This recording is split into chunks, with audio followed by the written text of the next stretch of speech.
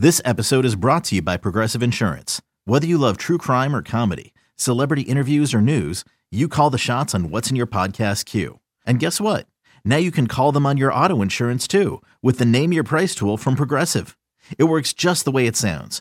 You tell Progressive how much you want to pay for car insurance, and they'll show you coverage options that fit your budget. Get your quote today at Progressive.com to join the over 28 million drivers who trust Progressive. Progressive Casualty Insurance Company and Affiliates. Price and coverage match limited by state law. This is the Hot Stove Show on Seattle Sports. Presented by Hatback Bar and Grill. Streaming live on the Seattle Sports app and at seattlesports.com. That's right. We are back. It is week 2 of the Hot Stove Show. Coming at you, Aaron Goldsmith, Gary Hill, Shannon Dreyer with us as well. And Gary, great to be with you on a pretty jam-packed Hot Stove. Oh, I think we got some good bases covered on the pitching side tonight, on the players side tonight, on the kind of front office side as well. We're covering all the bases in the show this evening. Yeah, the show is almost too full. I lobbied for more time, but 2 hours, that's all we have. You did your best. You did your my best, best, which often is not sufficient, including tonight. Hey, let's talk about two guys we're going to talk with in the second hour of the program. One, a very familiar name. For those who don't know, Danny Farquhar, former Mariner reliever, who, like, Danny is a Mariner, right? Yeah. Ended up going elsewhere, but he's a Mariner when you look at his career. He has joined the Mariners organization as a pitching strategist and assistant pitching coach, and just an awesome guy to talk with. It is so great to have him back in the organization, and his journey is really interesting when he was a pitcher and now a coach, and just how much things have changed, how much evolution there has been in pitching, and how he was doing a lot of the things that pitchers are doing now.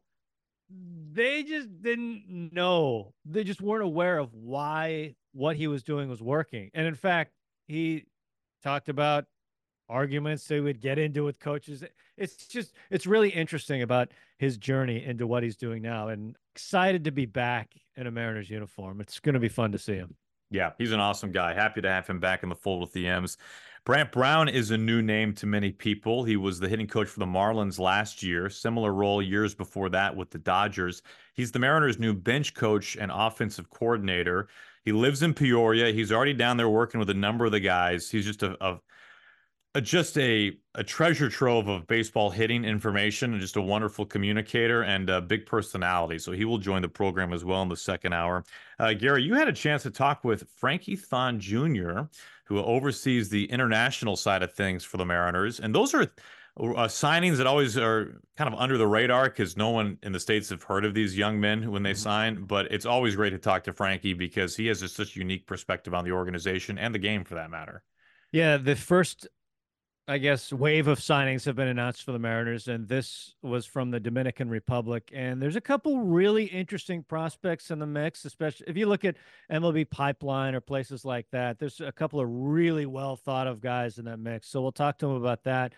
Also, he'll give us kind of the overall view of what this signing day means. I'm not sure if every fan knows exactly the ins and outs of signing day and what it means. So he gives us a good inside look at that. It's always fun catching up with him, and it's always interesting where you end up talking to him, where in the world he happens to be when we talk to him. So he's great.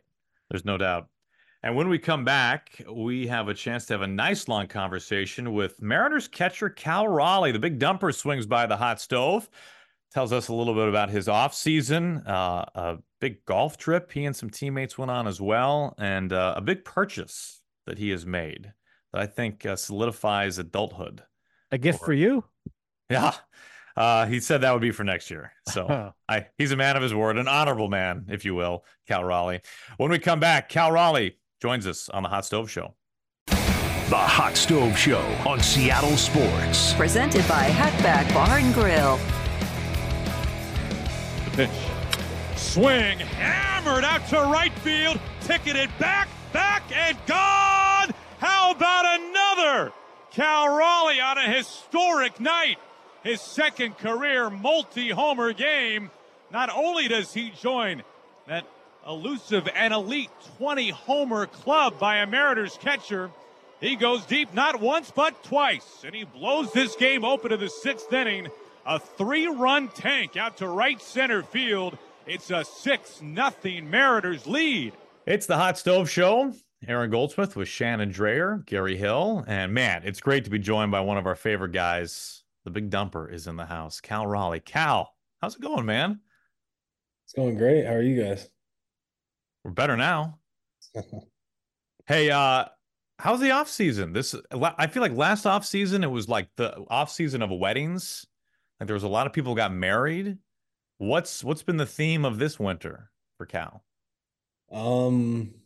I guess away from, training and lifting, all that good stuff that goes into the off season. Like I mentioned, I bought a house out in Arizona, and I guess right next to that would be a lot of golf. So been doing that quite a bit. So Aaron, go ahead and tackle the house. I'll tackle the golf. Yeah, I know. I think that the plays to our strengths, I guess, right?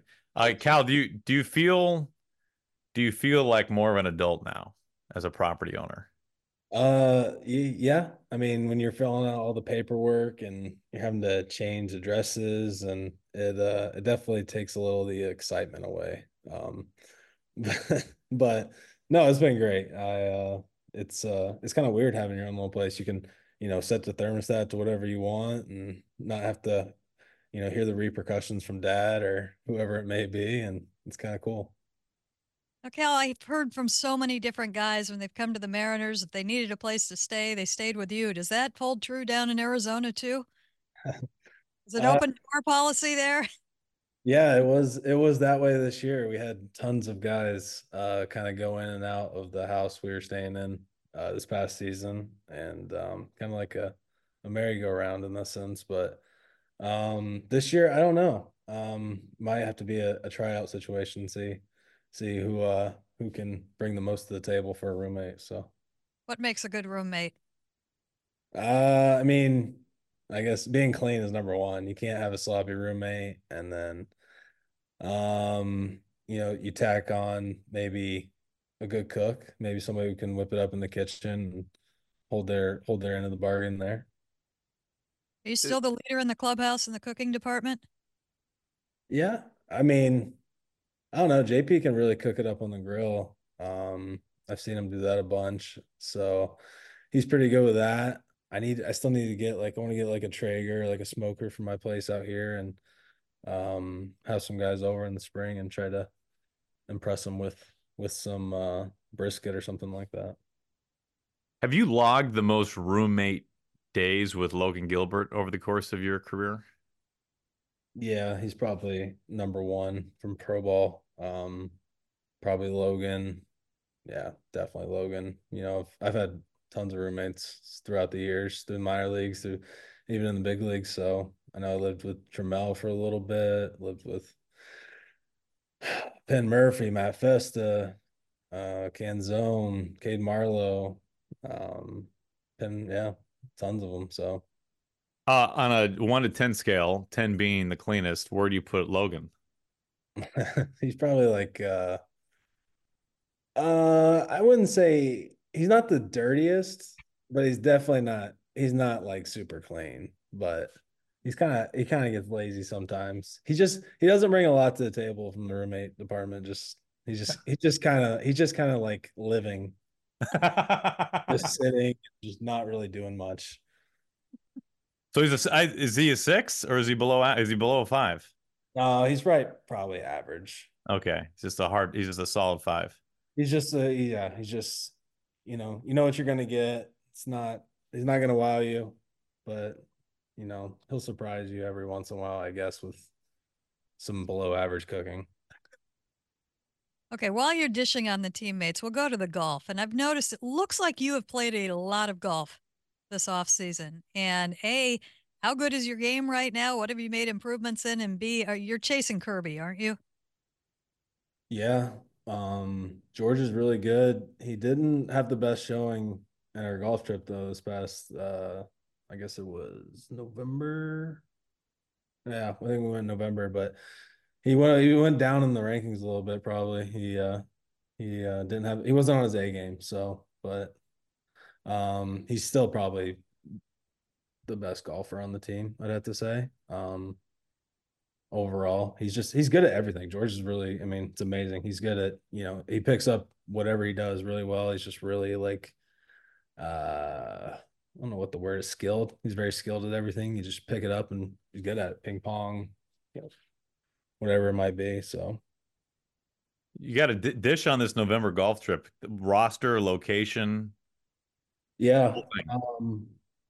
Well, originally Paul Sewald planned it out, and it was set for the season, and then we had a few guys that couldn't go because of injury, and so we kind of had to, audible, and some of the guys that ended up going weren't on, with the Mariners anymore, became free agents, and but it was still fun. We had a great time. It was a great group of guys, from 22 and 23 season, and we went to a great place in Pinehurst, and it was a great golf, beautiful scenery, and had a good time with the guys. So, as a switch hitter, what side do you golf from?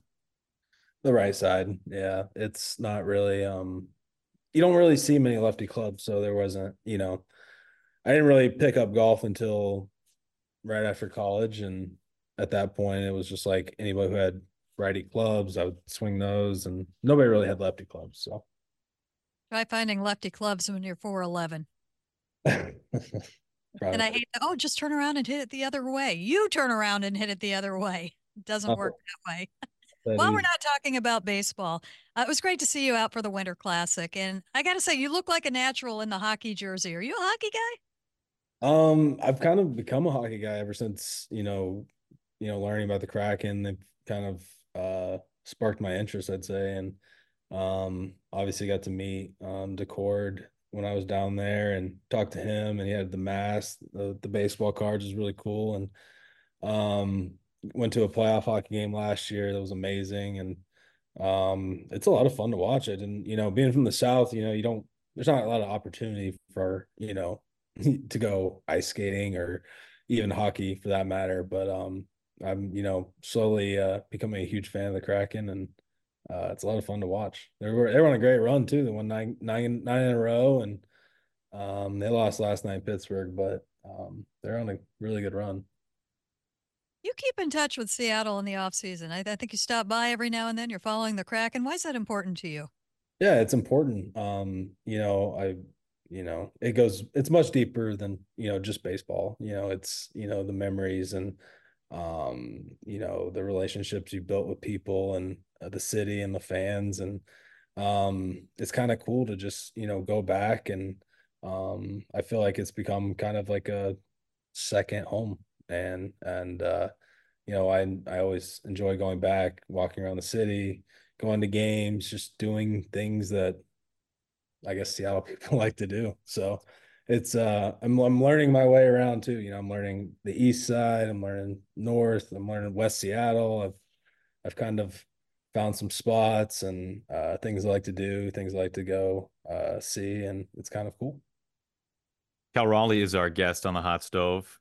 Cal, now that you've been in Seattle for a while, do you have like a go-to off day activity, or is it just, oh my gosh, my body hurts so much, I'm in bed?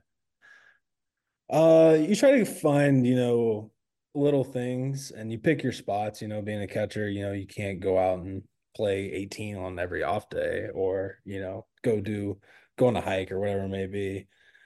But you kind of figure, like you said, you pick your days of, things you can do. So I like to go golf. There's tons of great golf courses up around the Seattle area. I got to go salmon fishing this year on the Puget Sound, so that was a lot of fun. Got to take one home and grilled it up, so that was pretty cool experience. And I like to go. I'm a big food guy, so I like going to nice restaurants or just getting good food and kind of finding local hot spots or whatever. As we turn our attention a little bit to some more of the baseball stuff, Cal, it was not only just a career year for you. You received MVP votes, which is just awesome. but it was one of the great seasons by a Mariners catcher all time. When you think back and reflect on last year, now that you've had some separation, what stands out to you the most about last season for you personally? I think it was, obviously first and foremost, it was, obviously not what we want to do team wise. We didn't get to the playoffs. We didn't reach our goal. So that's the number one thing that sticks out, no matter how good of a season you have personally or individually. That's kind of what sticks out, which kind of stinks because, it was a pretty good season as far as, the individual side of things, doing some things well. It's I think coming into your second season, you hear a lot about, sophomore slump. Can you repeat? Can you do this, do that? So I think it was nice to kind of come in last year and kind of I don't know if establish is the right word, but it gives me the confidence, that I can come in, year out and know that, I can play in this league and that I belong. You've talked about what you need to do and what your team needs to do. I'm kind of wondering, as you get some separation from the season, does that look different? Is it more clear where you guys are? I know it was tough to end the way that it did, but how do you sit down and take a look at, this is what we need to do as a group going forward? Yeah, I think, you take a step back. I mentioned this a couple weeks ago. You take a step back away from the game, away from kind of, what you did that year. You get away from it. And then kind of, as the new year starts to creep in, you're starting to get more back in the kind of I guess back into the game, and you start getting in meetings, you start building programs, you start kind of building a foundation again, and you understand what we need to do. And kind of this off season, it's not really we got to get back and we got to make some adjustments, and I think that we've kind of taken some steps forward as far as what can we do internally to get better, to take the next step, to get the young guys on the same page, to get everybody on the same page of what can we do this year to get to the playoffs, to get to the postseason, to make a run. And I think that's kind of where it starts. How much of that is player driven and how much of that is coach driven? Well, I mean, I think you've seen, we've made a few new hires this year as far as the coaching staff, and I think it's always a good thing. The more voices you can have around, the more people that can help out in any way possible. So we hired, but from both sides, it was the hitting and then it was the pitching side. We've added some new people and some new faces that can bring something new to the table, and maybe that helps us win a game. So I think we've done a good job of that. And especially from the player side, I think it just starts with expectations. So I think setting that in spring training and, talking to veteran leaders on the team, JP, Ty, people who've been around, know what it takes to win, adding Mitch Garver. So I think kind of starting there and, kind of starting with the conversation with expectations and what's expected, and kind of coming out of the gate ready to go is going to be huge, especially from the player side of things. You probably recognize his voice. He is Mariners catcher Cal Raleigh. We'll continue our conversation with the Big Dumper right after this timeout on the Hot Stove. With threats to our nation waiting around every corner, adaptability is more important than ever. When conditions change without notice, quick strategic thinking is crucial. And with obstacles consistently impending, determination is essential in overcoming them. It's this willingness, decisiveness, and resilience that sets Marines apart. With our fighting spirit, we don't just fight battles, we win them. Marines are the constant our nation counts on to fight the unknown. And through adaptable problem solving, we do just that. Learn more at Marines.com. The Hot Stove Show on Seattle Sports. Presented by Hatback Bar and Grill. 1-1. Swung on. Cracked. Right field. Back is Springer. He's at the warning track looking up. It's in the seats. Cal Raleigh does it to the Blue Jays again. A solo smash in the sunshine here at T-Mobile Park. Cal Raleigh unloads, and the Mariners lead 1-0. It is the Hot Stove Show. Aaron Goldsmith and Shannon Drayer as we continue our conversation with Mariners catcher Cal Raleigh. Cal, one of those coaches you referenced, Brant Brown, he's on the program tonight. He's the Mariners' new bench coach and a new title, offensive coordinator for the Mariners. He got a really extensive coaching background, specifically on the hitting side. Marlins hitting coach last year, had a nice long stay with the Dodgers in a similar capacity as well before that. He lives there in Peoria, so you've had a chance to work with him a little bit in advance of spring training. What's it been like working with Brant Brown?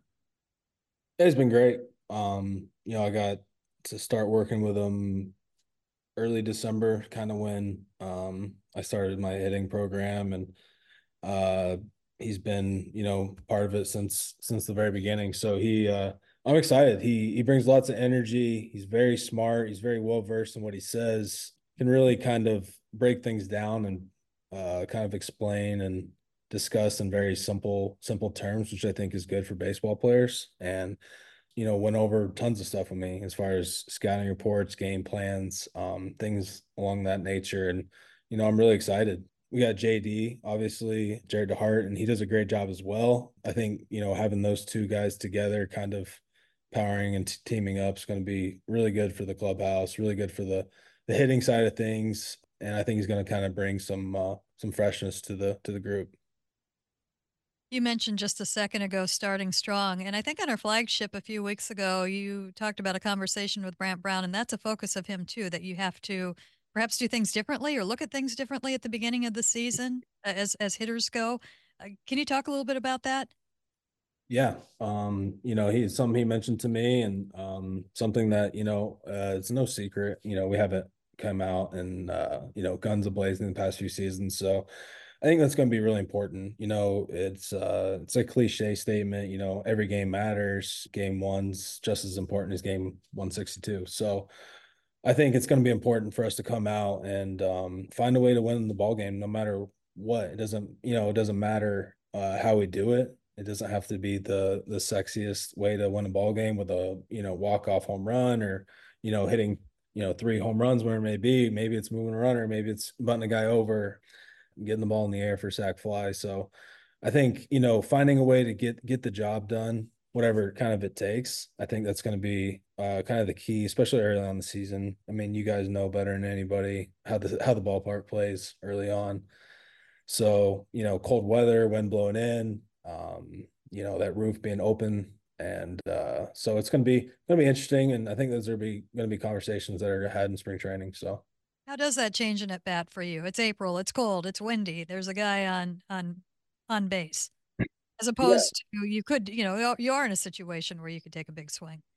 Right. I mean, I think it's just, you don't need to be, it's go for whatever the game calls for. The game's not always going to call for a home run. Sure, everybody would love to be the guy and hit the home run, but is that kind of moving the line forward? Is that helping our team win the ball game? Are we, passing the torch, as, kind of the saying goes? But it's just going to be important 1 through 9, being kind of relentless and not giving away at bats, not finding a way to put the ball in play. If we can cut those strikeouts down and put one more ball in play, maybe it sneaks through a hole. Maybe that starts a rally. Maybe somebody kicks a ball, and that's kind of what, gets it going. Then next thing you know, guy steals a base, throwing error, whatever may happen.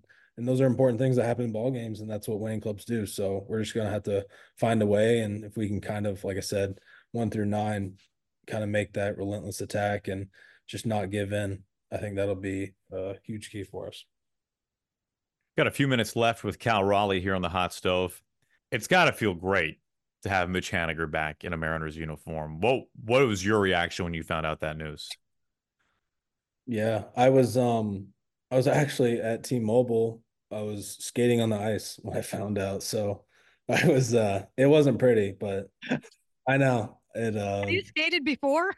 I've skated before, and not well, but I didn't hurt myself or anything. But I was out on the ice. That's when I found out. Our photographer Ben and one of the media guys, Tim, came down and told me, and it was kind of crazy. But I'm really excited to have Mitch back. He's a great leader, great guy to have in the clubhouse, really good at game planning, really good at talking, hitting. I think it'll be a great situation, if we can get a healthy Mitch back in our lineup. And, he's proven that he can hit in T-Mobile Park. He's comfortable here. He's been here before. He knows what to expect. And I know I really enjoyed having him be on the same team with for the past 2-3 years. Obviously sad to see, Bob go, as he was a great guy, great leader as well. But this is kind of we needed the outfield bat, and we went out and got one. So Is it, as a player, seeing the coming and the going, and the longer you've been in the game and the more conversations you have, when you look at those moves, how do they make sense to you? I mean, how do you process? Is it easier now than it was a couple of years ago? it's never easy losing. First foremost, friends. People you build relationships with, and people that go through a 162 with. You're seeing those guys more than you see, your family and people away from the field. So they become kind of like family. So it's always tough when people go, but you understand it's a business. And, at the end of the day, our goal is to win a World Series. And, we needed to cover some spots in the outfield, and we went out and did that. And we got a guy, like I said, has a great track record. And we know that can play here in T-Mobile, and is also a good clubhouse leader as well. So I'm really excited. I know the guys are as well, and it'll be fun to have him back. While we're on clubhouse guys, like that's a term that gets used in baseball and in no other sport, right? Like there's nobody in the NBA you're like, oh, great locker room guy. Now, obviously, baseball, the volume of games and the volume of time that you are in the clubhouse is unmatched and unrivaled by any other sport. But when you, Cal Raleigh, think about what makes a great clubhouse guy, what's a guy whose personality, whose persona makes you better off the field? Like, what are those things? What are those boxes that need to be checked that make them fit as a great clubhouse guy? Yeah, I think there's many boxes. You can kind of look at when you're looking at, good, when you hear that term, good clubhouse guy, locker room, whatever term you may hear. But I think number one thing that comes to mind is just, professionalism and learning how to be a pro, coming in every day, doing your work, making sure that you're present in every aspect of, the day. So you got meetings, you got rehab, prehab stuff, training room, weight room, cages, BP, all that stuff, making sure you're present with that, make sure you're doing the things every day that you need to be doing in order to stay healthy, to put the best product on the field every day. And I feel like that's being a true pro, learning things like that, understanding is something that's really important. And I thought, Mitch does a great job with. A lot of guys in our clubhouse do that as well. I think being the same guy every day, you can kind of look at that one as well. Not getting too high, too low. You see guys will have a great game, they'll get really excited, really happy, and then, they get a little too high up there, and then when they fall hard, and it's kind of like a roller coaster. You don't want to get too high, you don't get too low, you kind of want to stay the same. So it's a long season, 162 games. You want to kind of stay in that mindset of, come to the field ready every day, no matter what happens. You go 0 for 4 4 strikeouts, or you go 4 for 4 4 home runs. You got to come back and, put in the same work, because, baseball is a mean game, and it'll kick you right in the butt. Yeah, we've seen leadership from you. We heard about it from you even before we met you in the minor leagues, and obviously things change as you come up to the majors. What has been the biggest eye opener or learning for you in the majors, along what you're saying right now? Yeah, I think what I already hit on, as far as becoming a true pro and understanding, it's not, the difference in, minor leaguers and big leaguers physically is not that much difference, or even the skill set, which is crazy to say, because you're like, there's no way. But you see guys in the minor leagues all the time, they can go out there, they can hit balls 450 feet, they can, throw 100 miles an hour. It's not unheard of, but learning to come up and learning to understand how to get your body ready, how to get your mind ready for a full 162, that's not easy. And especially when you're doing it in front of 40,000 people, and people are putting expectations on you, and you're getting pulled this way and you're getting pulled that way from, maybe it's family, friends, media, coaches, whoever it may be. And you're just learning, how to deal with it, how to, go about your day, how to make sure that you're balancing each one of those things, and while also getting yourself ready to have peak performance at 7 o'clock. So it's not easy. It's really not. Like I said, it's a lot of stuff, and it's not just physical. It's a lot of mental things and a lot of things that you have to go through and learn. But once you can kind of hone that in and understand what you need to do to, like I said, get ready to play every single day, then it becomes a little less stressful. Cal, this has been awesome catching up with you. We really appreciate the time. We know you've got some original art to hang in your new home. Maybe some outdoor landscaping, a cacti or two to put on the ground. Yeah, there's a pool to skim. Do you have a pool? Do we have a pool at the new place? I do. I got a nice little pool. It's salt water, and it's a little cold right now, but nice little polar plunge, if you will. Saltwater pool, man. That's a big league pool. I don't know anything about pools, but that's a next level pool. I didn't even find that out till after I bought the house. Probably should have asked that before, I guess. Cal, it's awesome being with you, man. Thank you so much for the time. Yeah, thanks for having me on. That's Mariners catcher Cal Raleigh. We've got more coming right up on the Hot Stove. The Hot Stove Show on Seattle Sports. Presented by Hatback Bar and Grill. All right, welcome back to the Hot Stove. Great to have you with us tonight. Is a big day in the baseball calendar just passed. It's International Signing Day, and we are happy to bring onto the show the Mariners Director of International Amateur Scouting, Frankie Thon Jr. is with us. Frankie, thanks for taking all the time, and what is your busiest time of year? Where do we find you at tonight? Yeah, no James Bond or Mission Impossible secrecy this year. I'm in the Dominican Republic currently. And no, thank you. Just happy to be on here. Just really appreciate you having me back on the show. So before we kind of dive into the signings, for fans who may be vaguely familiar with International Signing Day, can you just give a quick thumbnail of kind of the mechanics of this day and what this day means? Yeah, as we referenced before, this is a really joyful time of the year for us as a department. It's a really busy couple of days for sure, but we embrace it because of everything that it means. You're not only signing international players at the age of 16 is when international players are eligible to sign across the world, with the exception of Asia, which is 18. But you're helping players and their families make their dreams come true, really. And you get to witness that very tangible moment when they realize, both the player and the family, that this is no longer the idea of playing pro ball is no longer this far away idea, but rather a reality for them. And it's a beautiful thing. And every year you see players kind of fall into their parents, into their mom or dad's arms, and you get to witness that moment, and it's a realization and a reminder of why we love this job. Well, you announced 8 signings yesterday, all out of the Dominican Republic. There's a couple guys specifically that I want to talk to you about, and one of them is a shortstop, Dal Joseph, who consensus-wise, you look at Pipeline, you look at everywhere else, seems to be pretty highly thought of. Tell us about the newest shortstop in the organization.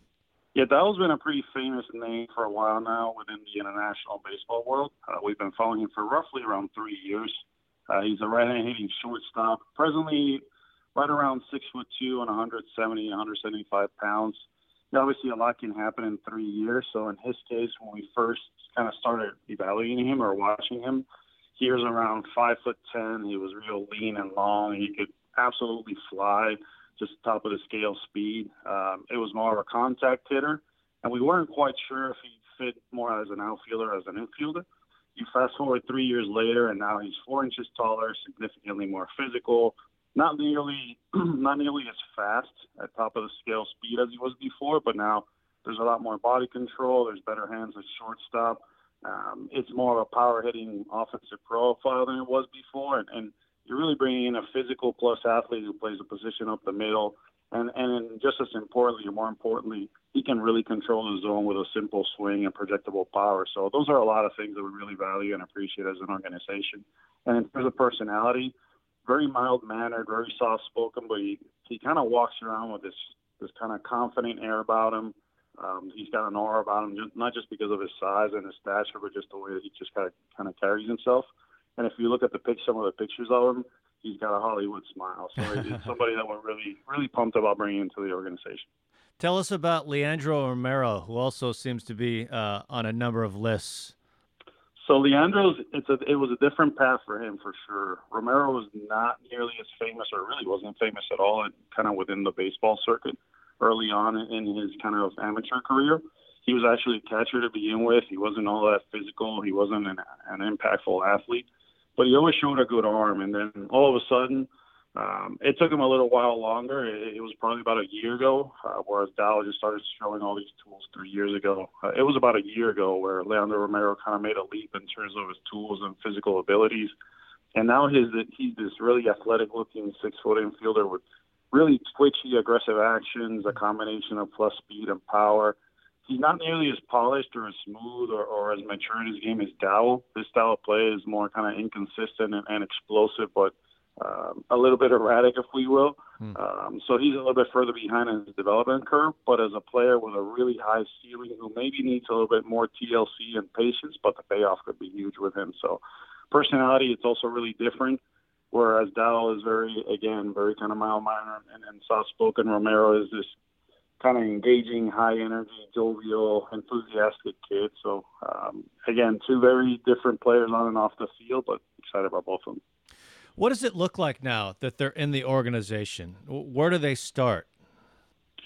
You know, if you look back all the way through, even super impactful players, Julio, Nelvi Marte, Gabby Gonzalez, Lázaro Montes, Michael Arroyo, and Felny, obviously the plan with him this year was we've never skipped players. They've always played the DSL. Every organization is different, but we feel internally, regardless of your talent level, we do not skip the DSL for cultural reasons, educational reasons, just a bunch of factors that we may not go into right now. But we feel it is more important for Latin American players to go through the DSL season and the DSL training, more so than maybe even the Arizona one, for their case specifically. So for every player that we sign, unless we're talking about perhaps if we ever sign sort of a high school kid out of Asia, right, or a college kid out of Asia, that would be a different scenario. But if we're talking about Latin American kids, regardless of how highly ranked they are, regardless of their talent level, regardless of how advanced it may be, they will always go through the DSL. It's got to be pretty exciting for you. You've been at this a number of years now with the Mariners. And now if, I don't know, you bring up Pipeline's top 30 for the Mariners, your fingerprints are all over it. You mentioned a couple of the names a moment ago with Arroyo and Gonzalez, guys that you signed in this position. Who are some of the guys that you are really excited about as you've watched kind of move through the system that you had a hand in signing? It was huge shoes to fill. Again, we're talking about coming in after Julio and Nelvi, right? And so there's obviously a lot of responsibility, a lot of pressure that comes with that. I think we're in a solid spot in terms of how several of the other players that you mentioned have gone out and kind of played after their signing dates. In terms of pure on-field performance, compared to the rest of their signing class, the year that they signed, like Gabby Gonzalez is one of the top 10 performers for his signing class, and that's 3 years into playing. Lázaro Montes is also one of the top 10 players in his signing class. Michael Arroyo is top 25. If there's 50 teams in the DSL, there's roughly 20 pitchers per team. We're talking about 1,000 pitchers in the DSL last year, and Jeter Martinez was without a doubt one of the top 5, arguably one of the top 3. He had a great year. Was an MVP of the All-Star game. And then you also look at a couple of under the radar guys like Luis Fuisbel and Ricardo Cova and Derby Ventura, who've kind of stepped up and kind of make the march on their own. So I think we'll see. Obviously, you hope that it's sustainable year in, year out. There's different challenges with each level, but so far I think the returns have been pretty positive. We're visiting with Frankie Thon Jr., the Mariners Director of International Scouting. Who are a couple other names that fans should be aware of from this Dominican class that you're announcing? I think one guy who kind of is under the radar right now is Anderson Jimenez. He's a right-handed pitcher from the northern region of the DR. It's a strong 6-foot frame. He kind of takes off a lot of the boxes of what you're looking for in a pitcher, of a young pitcher, right? In terms of having an athletic delivery, it's a quick arm. He's an easy mover. You got a lot of guys who throw hard out of the Dominican Republic, but in his case, he has a deceptive fastball. He throws from a lower kind of release point, and it really plays up. It makes it difficult for the hitters to hit. He spins a plus breaking ball. as with any other young Latin American arm, like the strike throwing will kind of determine his path, the immediate impact, how quickly he moves through the system, and eventually what role he plays in the big leagues. But he's one, Anderson Jimenez again, who I would keep an eye on. Who are some of the people on a day like this where, there's so much work that goes on behind the scenes that we don't see, all the hours and hours of watching them play? And as you've kind of referenced already, you have watched some of these players for years, and you've had scouts watching for years. Who are some of the people that you've really leaned on to help make a day like this happen? It's a point of pride to say that that isn't just the case within the international department. I think we're one of, and I wouldn't say we're the only organization that does this, but I think we do it as well as anybody, where it really does involve, much like the international draft, where you hear Scott Hunter mention the analytics team, you mentioned Scott Hunter mentioned the player development, you hear him say high performance, you even mentioned the international scouts that help him out. It's very much the same way in our case. So we're talking about not just naming the Carlos Gomez's of the world, who's been a director with other clubs. Kevin Fox has done kind of every single department you can possibly do. It flies all over the place. David Brito and Otto Vicente help us out all across Latin America. But again, we're talking about cross-checkers from the draft who help us out, who cross over and help us out with young players. And we really lean on the feedback and the opinion of people within the player development parts and the high performance parts to kind of piece it all together and come to a better decision. So again, it's something it takes a village. It's a collaborative effort, and we're really proud of that. And this won't be the only announcement, right? This is the first announcement specifically to the Dominican Republic. We expect to see another wave or two of more players coming into the system? Correct. This is the first wave of a handful of signing days for us in the next 2 weeks. We're spreading out the signing days across 3 or 4 days by regions and countries. So there will be more players to come. This was by no means a reflection of any sort of strategy or a reflection of where the market is at. For us, it's just simply we're spreading out the signings so we don't have to sign 15 or 20 players in one day and kind of give each region kind of their own highlight, right? So there will be more days where we'll announce players from both Venezuela and the rest of Latin America. All right. Well, congratulations on the first class. Hopefully we'll catch up again soon after the next signings. It's always great to talk. Frankie, thanks so much. We appreciate it. No, really looking forward to the next couple of weeks for us. And again, just thank you again for the invite. Always a good time. There it is. Frankie Thon Jr., the Mariners Director of International Amateur Scouting. We'll come back. We're going to talk to newest bench coach and offensive coordinator Brant Brown. We'll do that as the show continues. Hot Stove, more to come right after this. When you need mealtime inspiration, it's worth shopping Kroger, where you'll find over 30,000 mouth-watering choices that excite your inner foodie. And no matter what tasty choice you make, you'll enjoy our everyday low prices, plus extra ways to save, like digital coupons worth over $600 each week. You can also save up to $1 off per gallon at the pump with fuel points. More savings and more inspiring flavors make shopping Kroger worth it every time. Kroger, fresh for everyone. Fuel restrictions apply.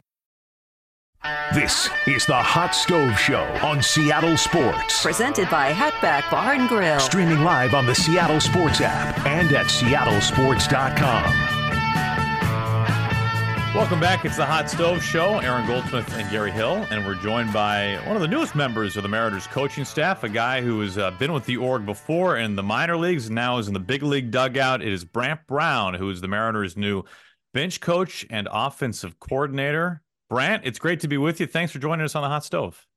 Hey, it's great to be here. Hey, this is stint number 2 for you within the org. You had a nice run a while back in the minor leagues, working with outfielders and working with the hitters. What made this the right time for you to come back to the Mariners? You were in Miami, you were with the Dodgers before that, but what made this a good fit for you? Well, first off, I think, Seattle's always been a place of destination for me. Just being over here the first time and obviously going through the regime change and then, Jerry and Scotty and Andy coming over here, who I was very familiar with Scotty. But just the way it fits for me and the people in the group, the quality of those people, it's important for me. And this situation just kind of came about as it often does, with Voit going to, Cleveland and kind of maybe the role that Voit was going to be in. Scotty and I always talk. We've been friends for a long time. And just, kind of after that fact, this kind of situation like came about, and I couldn't be more excited to be a part of this. I couldn't be more excited to come over here and try to get Seattle a parade downtown and just help in whatever ways that I can possibly. I know like it's kind of a hyphenated role. But then also like, I know that titles don't define us, but professionally, not just being typecast as an offensive guy, which I've been, for the past 6 years. So like, I'm always looking to grow. I'm always looking to get better. And hopefully when I do that, I can pass that along to the players and the team and other people that are around me. You spent an entire year in the minors with Aaron Goldsmith. How much concern with you taking this job was there knowing you would see Aaron again every single day? I mean, that was the contributing factor of me coming to Seattle. Goldie and I have a lot of trips in the Texas League, watching different types of shows, trying to provide, entertainment, which, one, it's going to be cold on the bus, right, Goldie? Two, so cold. Yeah.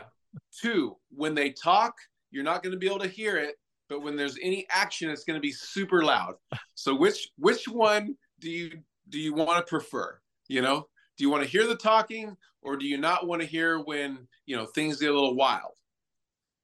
Well, since Gary took us down this path, I've told many people this. No coach treated me better during my time in the minor leagues than Brant Brown. And there's not a close second. So I was thrilled to see you come back, not only because of what you offer to the ball club, and I know your background and I know how much you care and how good you are at what you do, but just as a personal all-time favorite, I'm really pumped you're part of the Mariners again. Yeah, well, I'm just really pumped that I get to see Goldie every single day. Like, that's just really, that was it, just give me that. And where do I sign? That's right. I'm glad. I'm surprised this isn't used as a free agent recruiting pitch more often. Yeah. To be honest. Hey, we've seen this term offensive coordinator used a little bit actually in recent years. Not a ton, but a few teams. What does that mean to you? For me, it basically means that come in, provide some perspective, use my experience, and basically like break the glass where things need to be improved. It's not taking over. It's not being a boss. It's basically using what I've done in the past and what has worked, and with two different teams, one with LA, one with Miami, which were like totally different skill sets, totally different environments, but like use those experiences to help what Seattle can use to get better. I look at hitting right now, and I don't think it's ever been as difficult as it is right now in the game. You look at the just pure stuff that every pitching staff has every single game. What kind of things can you do now to try and combat just the pure stuff that hitters are seeing day after day after day? Yeah, I mean, it's incredible. Like, I know that if we were playing today that we probably get used to it because like we've seen it so many times, but like even when I'm game planning or I'm watching a game, I'm just like that, like, how do you do that? But I think, the game has evolved. Obviously the way we train has evolved. We can use things to mimic pitch characteristics. There are certain things that you can do against certain characteristics to allow you to hit it. But I think, first and foremost, the big message is it's not what the pitcher is trying to do to you. It's what are you trying to do to the pitcher? Second is like, is there a situation that needs to get done to help us win that changes what you're trying to do? And then three is we don't know which run in the game is going to win the game. So like, even though that all pitches aren't created equal, like all runs are created equal. So we have to understand that at the end of the day, is you have to know where you're at in the count. You have to understand is like, as you get into deficit counts, like the slug goes down and the chase goes up. So we have to modify our intent to where we are in the at bat, where we are in the game. And like everything needs to be tapered towards a letter, which is a W instead of a number. What do you mean by that? So everyone chases numbers. I get that. The game pays them on numbers. We quantify things on numbers, but the biggest thing that we can do is a letter, which is a W. So whatever it takes to win that at bat, win that game. Correct. Yeah. Like that's what it's about. It's a we format. It's all about the W, and what is the game asking for?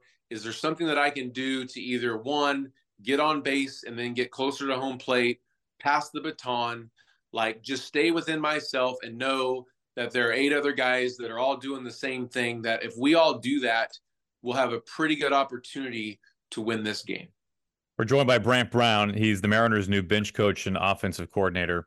You're a former big league teammate with Scott Service. What you got, Brownie? Tell us a little Scott Service back in the day. Well, I mean, he was my locker mate in Chicago. He took his job very seriously, if that does not surprise you. You know, the biggest thing I remember from Scotty was that it was in 97. The Cubs were like 0-13. You know, we played like Atlanta and Florida back to back to back to back, and they were both really good teams. We were in New York, and they made a switch, so I got sent down. Brooks Kishna got called up, and it was what it was. I wasn't too upset. Like you could kind of see it coming. Like they needed a change. It was the first time that I was out in the outfield going from first base. But like Scotty took me out to dinner that night. We had a rain out, so he took me out to dinner that night, and was just a friend. And then the next day I went down. But we always had talks. You know, like I would try to lighten up his day, even when like he was taking things as serious as he does on the catching side. So it's kind of always worked back and forth.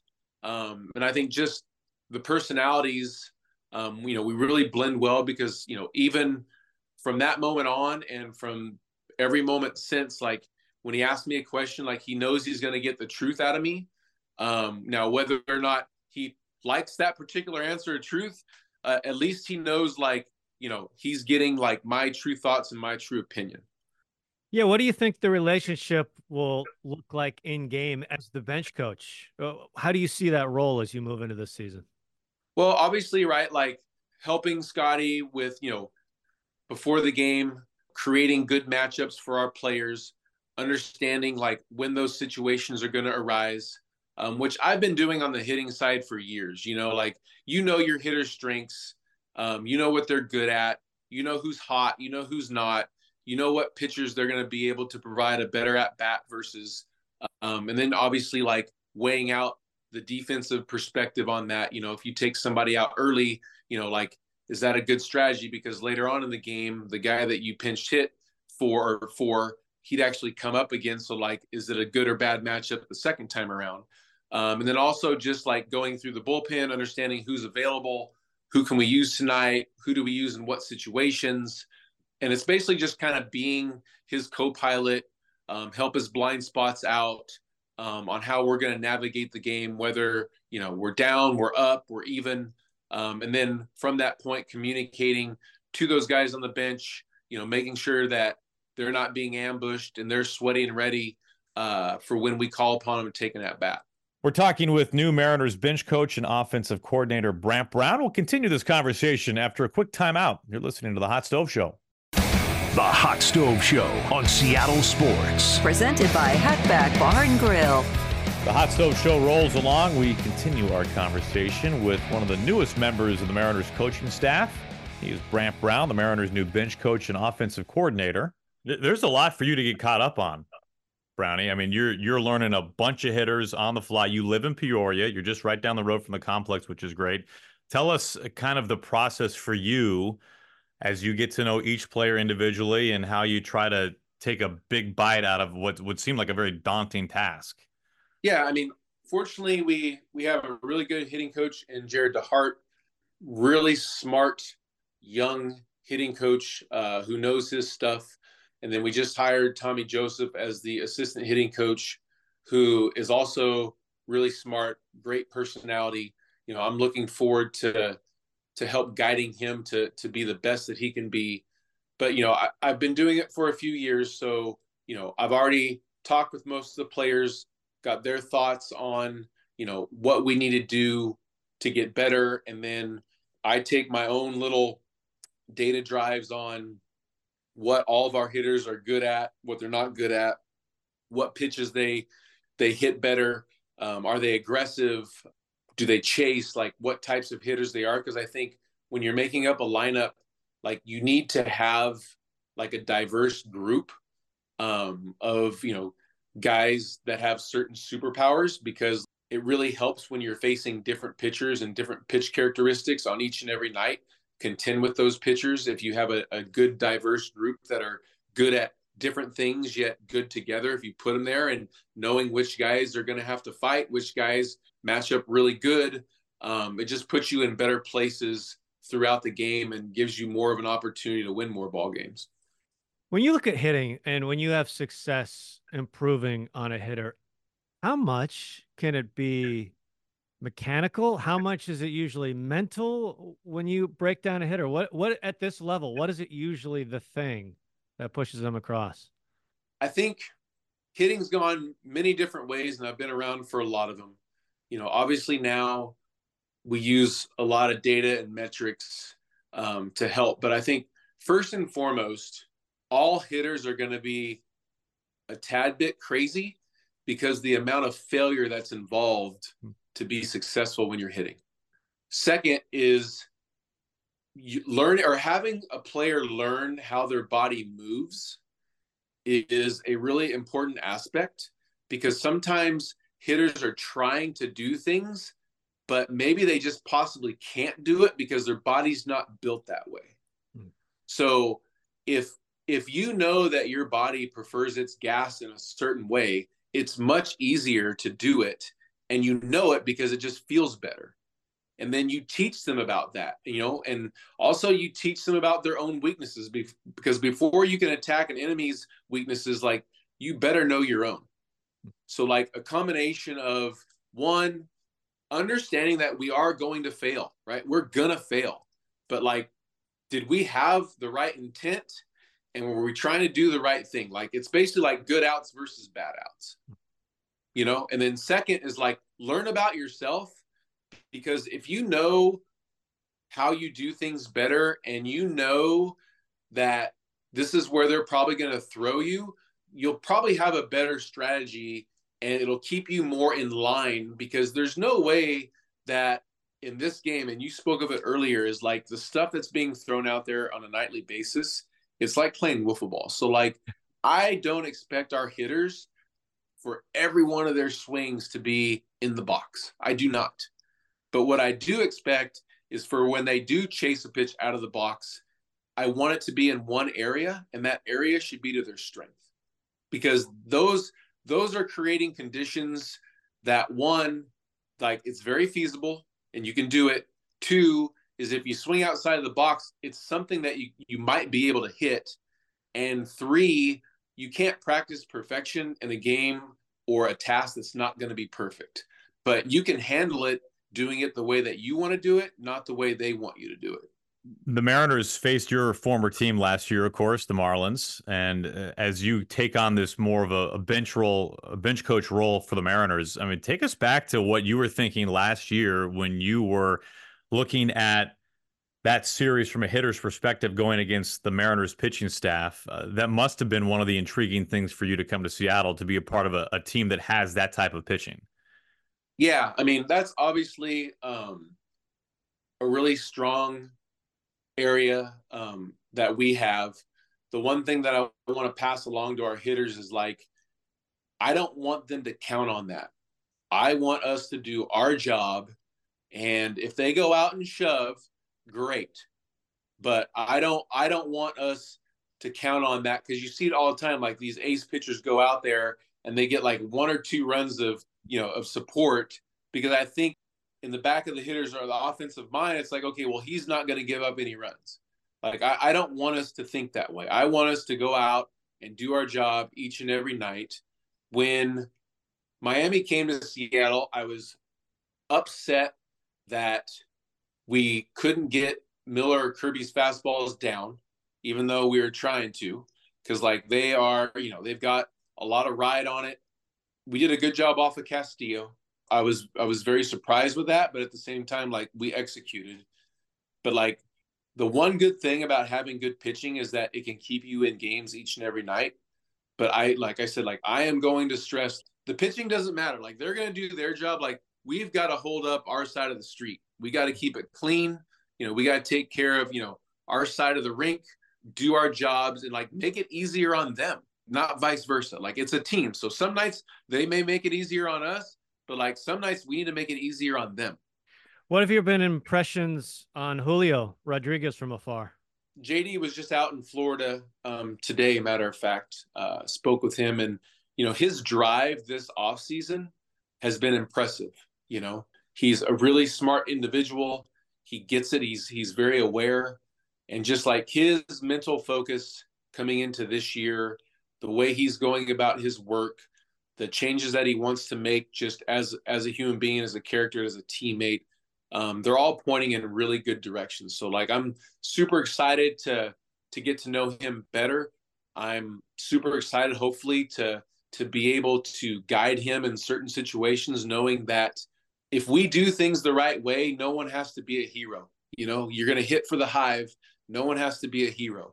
And I think sometimes all hitters get themselves in trouble because they think they have to do too much in those moments, to where, he is a very feared hitter in this league. So like, he's going to get every pitch in the book. And like, sometimes the best thing that he can do is take the walk and pass the baton and let the next guy do his job. We've got a few minutes left with Brant Brown. He's the Mariners' new bench coach and offensive coordinator. Brownie, are you the fittest coach in Major League Baseball? No, I mean, I would say a few years ago, I would be in that bucket, but like, gravity's starting to beat me, Goldie. Like, I'll be 53 in June. I still go and do my stuff. It's like, it's really like, it's important to me to do my hour of fitness. I'm more into CrossFit. I like to throw stuff around. I've had to modify a few things because of past injuries, but it's my 1 hour where I just don't think about baseball, and then it just helps me think about baseball for the rest of the day. But I try to do it as much as I can. The funny thing is like, when we're warming up and we're doing things with bands and like things of nature, like, I'm always like acting like a hitter to see if it'll help. So I guess I don't exactly all throw it out, but I still exercise. I love to exercise. Always have. Like, I don't think I'll take up golf. Like, I'm horrible at it. It's expensive. This is much cheaper and easier for me, as a hobby. But I do appreciate that thought, Goldie. That's, it brings a tear to the eye. Well, the jawline is still fantastic. Do you have a protein goal every day, Brownie? We going for like a gram per body weight per pound? Anything there? We tracking these macros every day? As much as possible. As much as possible, via shake, via food. Get that in you and let the body just soak it up. And people need to know this. You are I think you might be one of the most tidy, organized people, not just in baseball, but in any profession. Do you still travel with a laminator? Well, we call it high standards, Goldie. I have high standards. But no, like, the good thing about being in the big leagues is that they have laminators and label makers at your disposal. So I don't have to put it on the bus in a crate anymore. But I will, so like, something that people don't know is I will travel with my own pillow and weighted blanket. Yes. See, Gary and I travel with our own pillow as well, but the weighted blanket, I mean, that's your workout right there. Level. Yeah, well, I try to get the lighter one, because if not, it makes the suitcase a little bit more of a task. And you got to tip more. But when you're playing during a regular season, like, sleep is important. I'm a horrible sleeper as it is. So anything that helps me get my 7 hours I am going to do. It's our first weighted blanket reference, Gary, we've had on the program.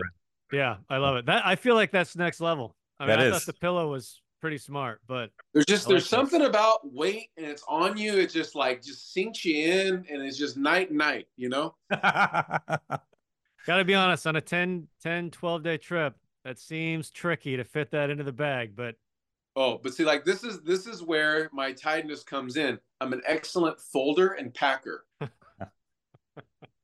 So I manage it without effort.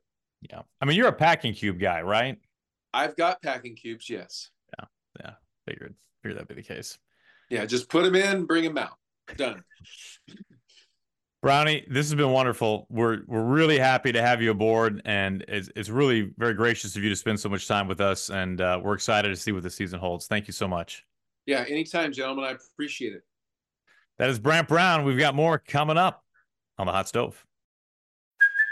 Hey, it's Kaylee Cuoco for Priceline. Ready to go to your happy place for a happy price? Well, why didn't you say so? Just download the Priceline app right now and save up to 60% on hotels. So whether it's Cousin Kevin's Kazoo Concert in Kansas City, go Kevin, or Becky's Bachelorette Bash in Bermuda, you never have to miss a trip ever again. So download the Priceline app today. Your savings are waiting. Go to your happy place for a happy price. Go to your happy price, Priceline. The Hot Stove Show on Seattle Sports. Presented by Hatback Bar and Grill. 2 balls, 2 strikes. A runner on. Tying run at the plate. Here's the pitch. Strike 3 called. Fools him. That was a cutter searing the outside corner, getting the black at 90 miles per hour. Swihart couldn't pull the trigger. Down he goes. 1 down here in the 12th inning. Big punch out there for Farquhar. Well, welcome back to the Hot Stove. Gary Hill, Shannon Drayer here as we welcome in a very good friend, Danny Farquhar, former Mariners pitcher, now back in the organization, new pitching strategist, assistant pitching coach. Danny, it's great to talk to you again. Welcome. Thank you. I'm happy to be here, and I'm happy to be back with the Mariners. Yeah, what does it mean to you to be back in a Mariners uniform? You know, it's one of those things that you always have those fond memories of the former teams, and Seattle was one of them. Coming over in the trade in 2012 and spending 3.5 years with them, they definitely hold a special place in my heart, and I'm happy to be, going back to the Northwest. Danny, we've followed you since you left, and it's been very quickly how you've gone from player to coach, and now all of a sudden a major league coach. That's got to be a bit of a thrill to have that on your name and to get back on the good plains. But my question is how did you come across the Mariners' radar, or how did what they have available come across your radar? So it was one of those things that I reached out to Jerry. Jerry and I was actually his first trade when he jumped on board with Seattle. So that was the last conversation that we had. And I reached out to him to see if there was any opportunities.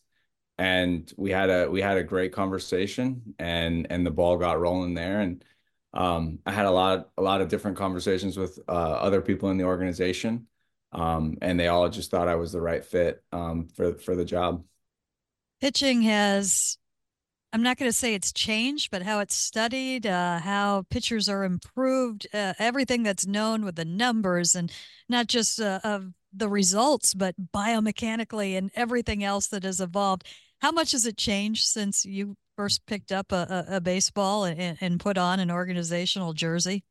I mean, the pitching aspect has changed night and day, even from when I was still playing in 2019, and what we know now and how it's coached. I mean, it is absolutely night and day. And you always wonder, when I was a player, would I have been able to throw a little bit harder? Would I have been able to develop, the sweeper? Would I have been able to, improve in certain aspects of it? But I don't know. You never know. I was throwing the high fastball before people knew about the high fastball, and nobody was practicing to hit the high fastball. Now, you look at the cages and all these, they got all these devices and all these machines that are training to hit the high heater. So you don't know, but it is absolutely night and day. And it's one of those things where as a coach, you have to continue to grow. You have to continue to learn. And I would bet that in 5 to 10 years from now, it's even going to be, different than what it is right now.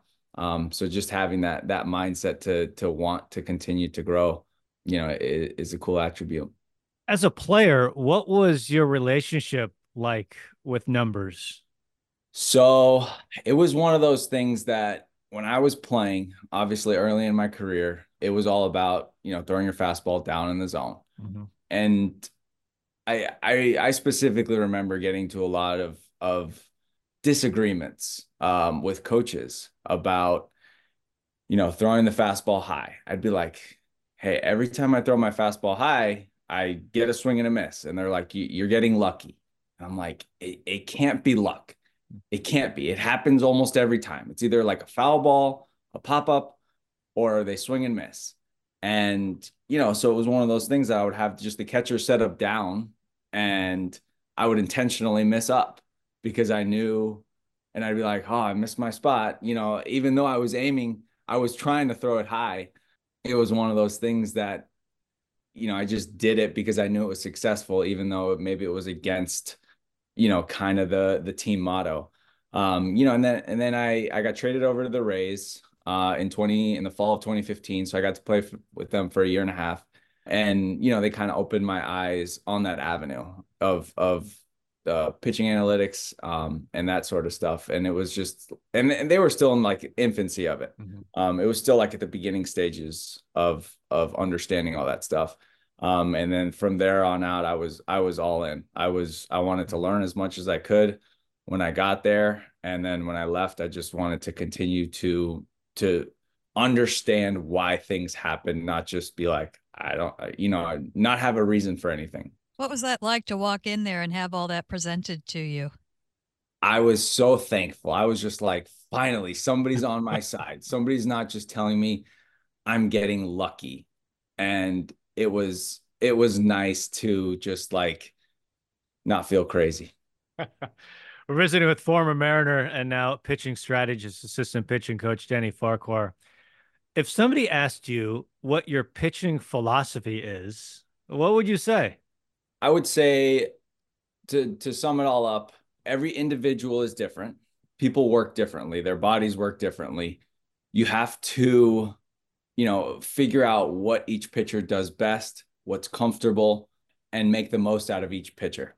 With that, you have to have an open line of communication with the pitchers. You have to have a great relationship so you're able to ask them to do stuff. Maybe something's a little more uncomfortable out of their sweet spot. But if you have that relationship with them, they'll trust you and understand that their success, their well-being is what you're trying to do. You're not trying to benefit yourself. You're trying to help them in their career. So I think that's kind of my strong suit, is building those relationships, explaining to them why they need to do certain things and how it's going to make them better, and then teaching them those things. But yeah, just trying to get the most out of each individual, whether if it's a four-seam fastball, a sinker, throwing both of them, cutter, whatever the pitch is, just trying to get the most out of each individual, and not like kind of make it like you have to pitch this way. This is the only way. So just kind of working with the player. Danny, when did you kind of get the feeling, hey, I would like to be a pitching coach someday? I would like to coach. I would say, even when I was a player, I enjoyed helping out my teammates with whatever it was. I would say, like, when I was playing in the big leagues, I knew that I wanted to continue the baseball life. I love the base. Like, I just enjoy, being in the dugout, the travel with the guys. It's a lot of fun. It's a fun industry to be part of.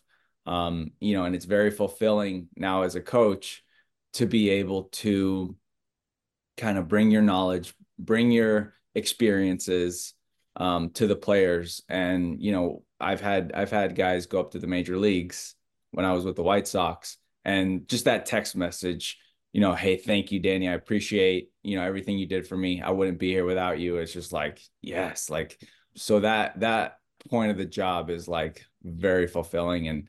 But I would say pretty early on, I knew I wanted to continue coaching. Who had most influence in kind of shaping you along those lines? Be it another teammate, a couple teammates, be it coaches. Who do you kind of carry with you? Oof. I don't know if I could pick one individual, but I would say like a lot of the coaches, a lot of the players just kind of just shape me as a whole. That it's that, that they all influence me, not one in particular. You mentioned your time with the White Sox. For fans that don't know, you jumped right into coaching. You stepped off the field and into coaching. What have you learned the last few years in the White Sox organization as a coach in the minors? I would say a big one is dealing with personalities. There's all different kinds of personalities. And then I got to coach a little bit in high A and then in double A. And just kind of the stuff you're looking for in high A. I think the biggest thing, when you're at their lower levels is teaching guys to, attack the zone. And then there's more advanced guys that you could really, dive into some other stuff. But when you get to double A, you're starting to have to deal with like pitch tipping, because they're that much closer to the big leagues. So you're dealing with pitch tipping, way more pitch design, because, some guys may not have enough sweep on their slider, and, they need that 3 or 4 more inches, and the pitch just gets exponentially better. So you're working on that aspect. But every season I felt like I grew more and more and more, as the season went on. Just more things come up, and you have to learn how to point, find the problem, and also find the solution to the problem. Like most people can find the problem, right? That's the easy part. Is figuring out the solution is it's a fun challenge to whatever the problem is. Visiting with Danny Farquhar, former Mariner pitcher, now Major League pitching strategist and assistant pitching coach. Hey, Mariners season will soon be here. Now's a great time to lock in your tickets for the biggest games this year, including opening day against the Red Sox, March 28th. 3-day Julio bobblehead giveaway, April 1st to 3rd. Get your tickets at mariners.com. We'll come back. More Danny Farquhar right after this. Hot Stove continues. The Hot Stove Show on Seattle Sports. Presented by Hatback Bar and Grill. The 2-2 cut on and misses. He came in with a 76-mile-an-hour curveball. And for Danny Farquhar out of the bullpen, a 1-2-3 eighth inning. He gets Escobar with the hook. Welcome back to Hot Stove. Gary Hill, Shannon Drayer here as we continue our conversation with the newest man on the Mariners coaching staff, Danny Farquhar. I look at you and your path and what you did in the majors. 10th round pick. You were up and down, I think, 11 times during your career, and you carved out an excellent major league career. And I look at a lot of guys in the Mariners bullpen right now, whether it's Gabe Spire or Justin Topa, it's kind of similar paths. What can your path do along those lines to help guys solve problems when you've had to do that yourself in your major league career? Yeah, of course. I mean, talking about the experiences, like how many times I did go up and down, just being that, empathetic coach that understands, that aspect of the game where it's like, hey man, we need a fresh arm or whatever the situation is. Just the experiences that I have, I should be able to, communicate it and build that relationship with those guys. What intrigues you about this group that you're going to be with now? So the conversations that I've had with some of the coaches, they are very all in on the analytics, and just creating new stuff and just trying to get the most out of each pitcher. That's kind of what I've been doing, and it's cool. It's a good group of guys, and I can't wait to meet them in person and get this thing going. Back in your day, did you ever have a guy come in, throw a couple of 2-seamers in a bullpen, and then take it into a game the next week? Oh, like in the big leagues when I was playing? Yeah. Oh, no, I don't think guys would do pitches like that crazy, like they do now. Now it's one of those that it's like you throw a bullpen, this pitch, you see the metrics, you see the numbers, and you're like, this pitch is going to work. You can show the guy how great this pitch is going to be, and then they buy in, and then they just start using it. That is completely normal in this day and age. When you're throwing a side and the pitch works. No.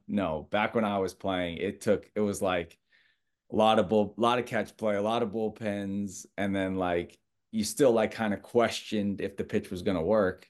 Now you have all the data to back it that it's going to work, and then you throw one and it's successful, and then it just the confidence skyrockets from there. I had a conversation with Mark Lowe, and I thought he explained it so well in that in his day, he would spend his off season, I don't know, working on a slider, working.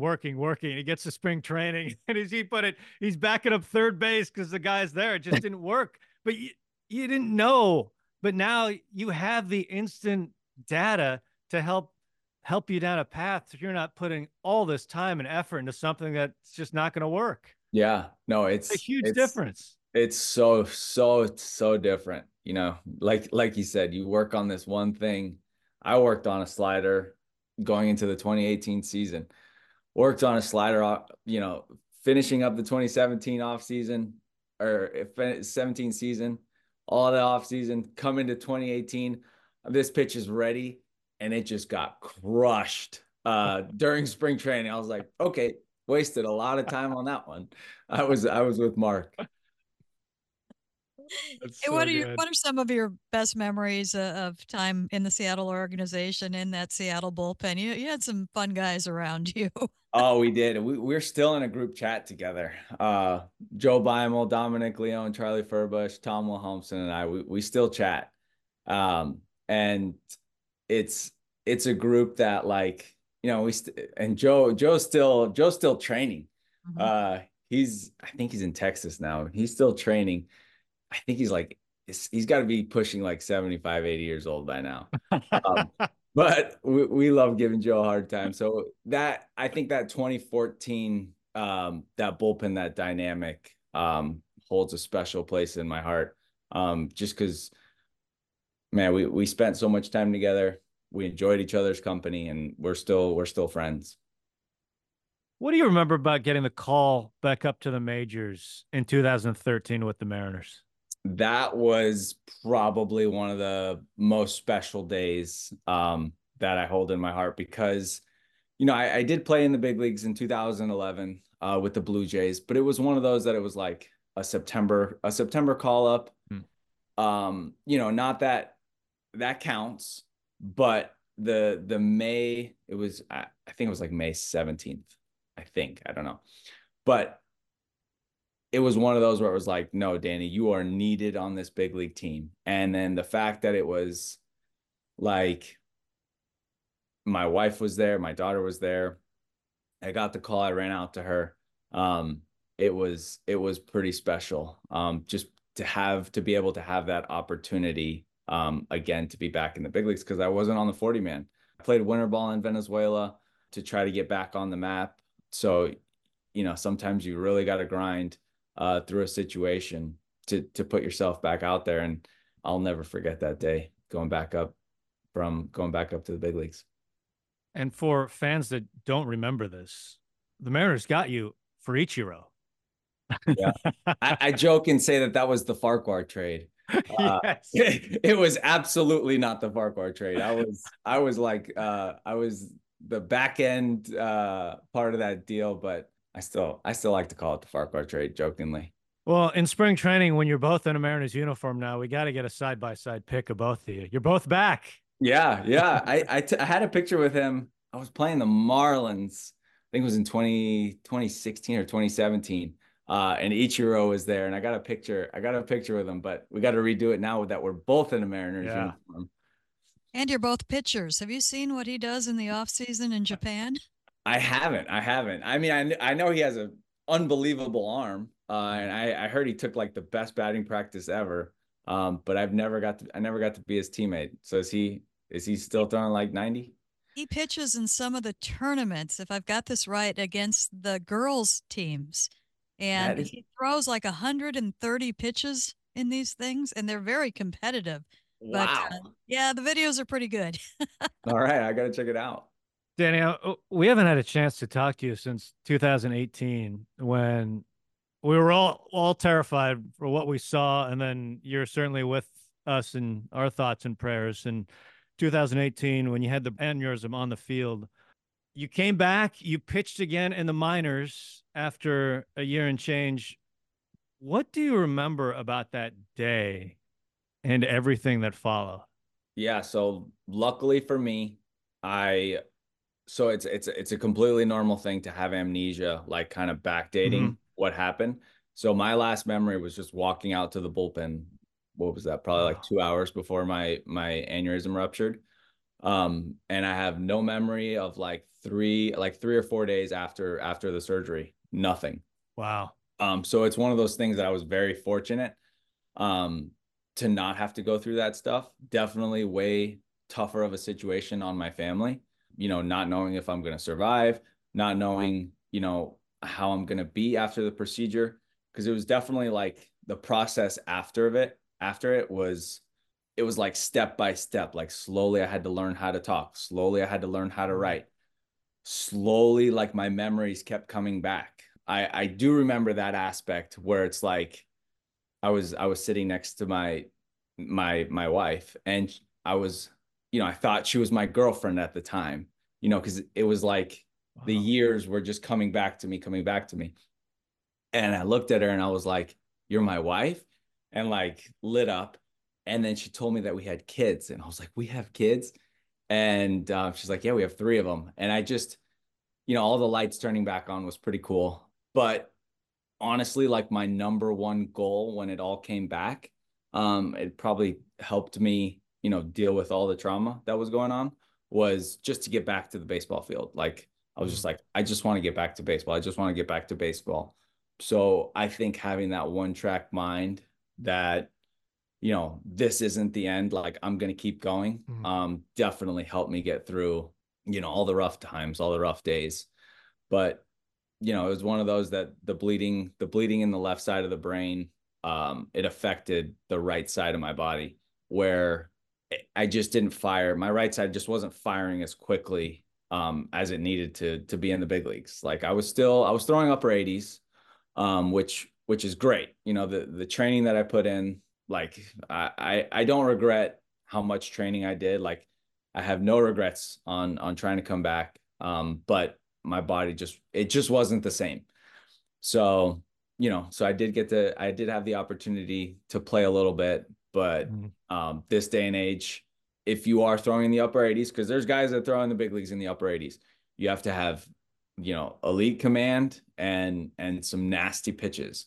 And that wasn't my strong suit. I was kind of pitching. I was max effort, mid 90s guy that I could throw to an area and be successful. So I needed the velocity, and I just didn't have it. And I knew it was time to move on to coaching. And, and that's why I did that transition.